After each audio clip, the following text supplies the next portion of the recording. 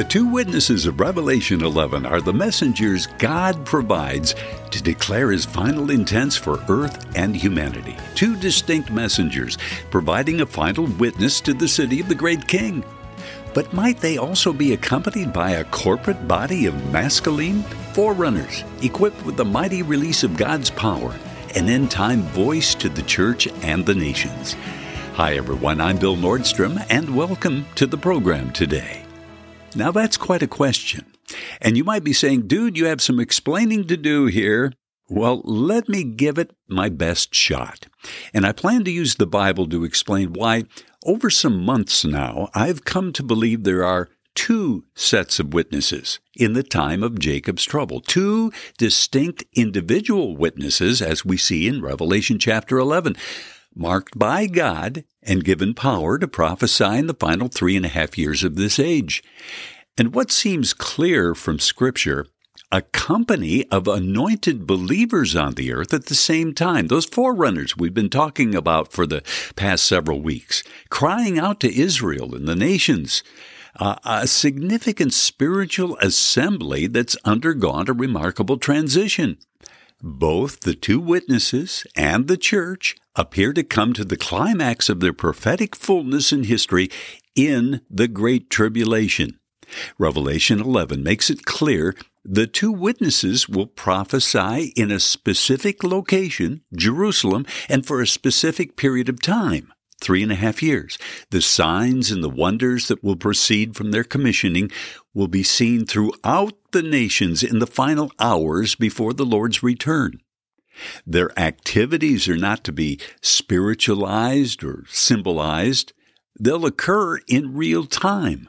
They're to be taken at face value in a most extraordinary period in human history. An hour when the prophet Daniel shows multitudes will be running to and fro in a desperate attempt to decipher and to make sense of the historical prophecies that are coming to fruition, and a time the Bible most clearly points to as a period of great deception, an exceptional falling away. In other words, there's going to be a great mess on this planet, and God, in His mercy, is going to provide strategic voices to make sense of it all. While Revelation 11 describes the work of the witnesses in a very narrow time frame, let's look at Scripture that suggests a similar limited time period when forerunners will likewise be gifted with the word of the Lord. A church of extraordinary anointing also actively participating in the witness to the nations. Let's read it. Daniel chapter 11, verse 32. Those who do wickedly against the covenant. Now that's the holy covenant initiated by the Antichrist. Daniel says this man of sin, this Antichrist, will corrupt with flattery. But Daniel also stresses there will be a people who know their God, shall be strong, and carry out great exploits at the same time. Just what people might the prophet be referring to? Scripture says it'll be the people who understand, a people versed in the prophetic word, forerunners, who shall instruct many. Read it, Daniel chapter 11, verses 32 and 33. God has always maintained a voice on the earth, and the final 3.5 years of this age will be no exception. Then there's Revelation 12, verse 10, the disciple John.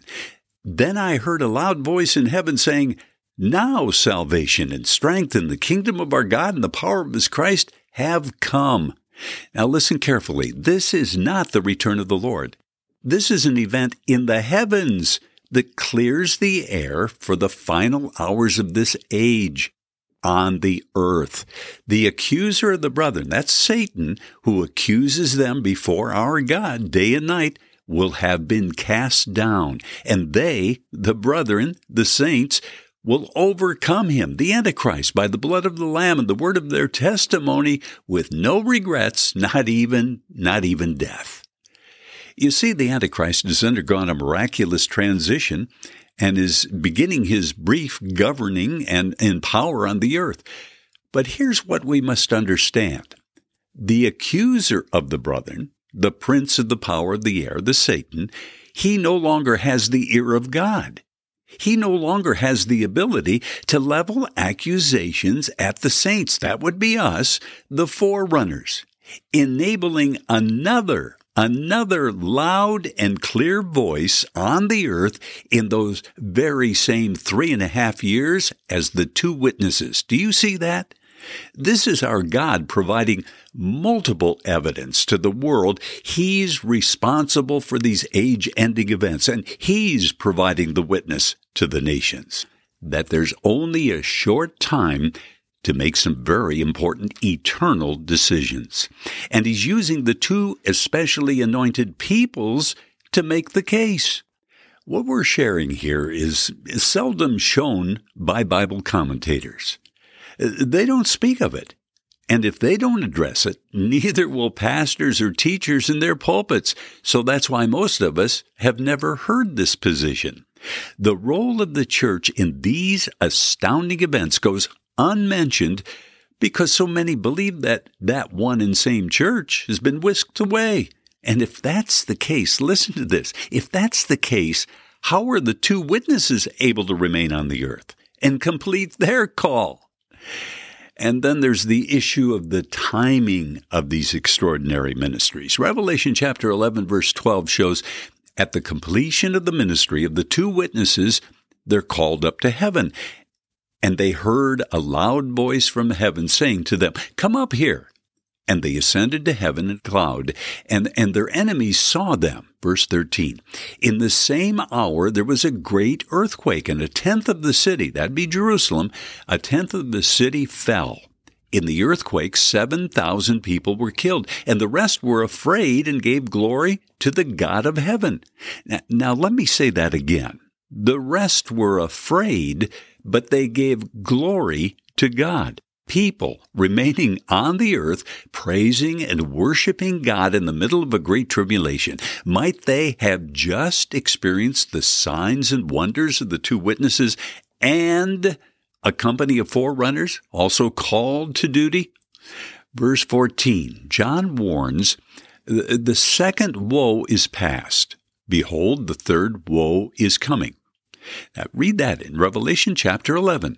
The third woe is on its way, and it's coming quickly. And the third woe comes with the seventh trumpet. Verse 15, then the seventh trumpet, or the seventh angel, sounded, and there were loud voices in heaven saying, the kingdoms of this world have become the kingdoms of our Lord and of His Christ, and He shall reign forever and ever. My friends, that is the rapture. That is the second coming. That is the resurrection of the dead. And that is the salvation and the restoration of all Israel.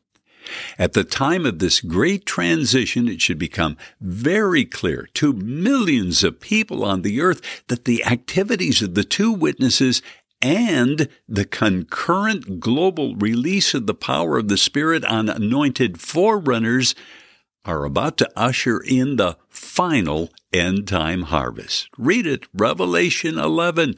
Study the sequence of those events. See what the Holy Spirit speaks to your heart. Let's pray.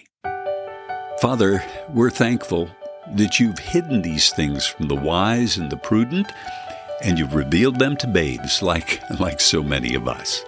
That you clearly take responsibility for your righteous judgments while you also provide abundant witness and wisdom to those who will see them come to pass, actually see these events.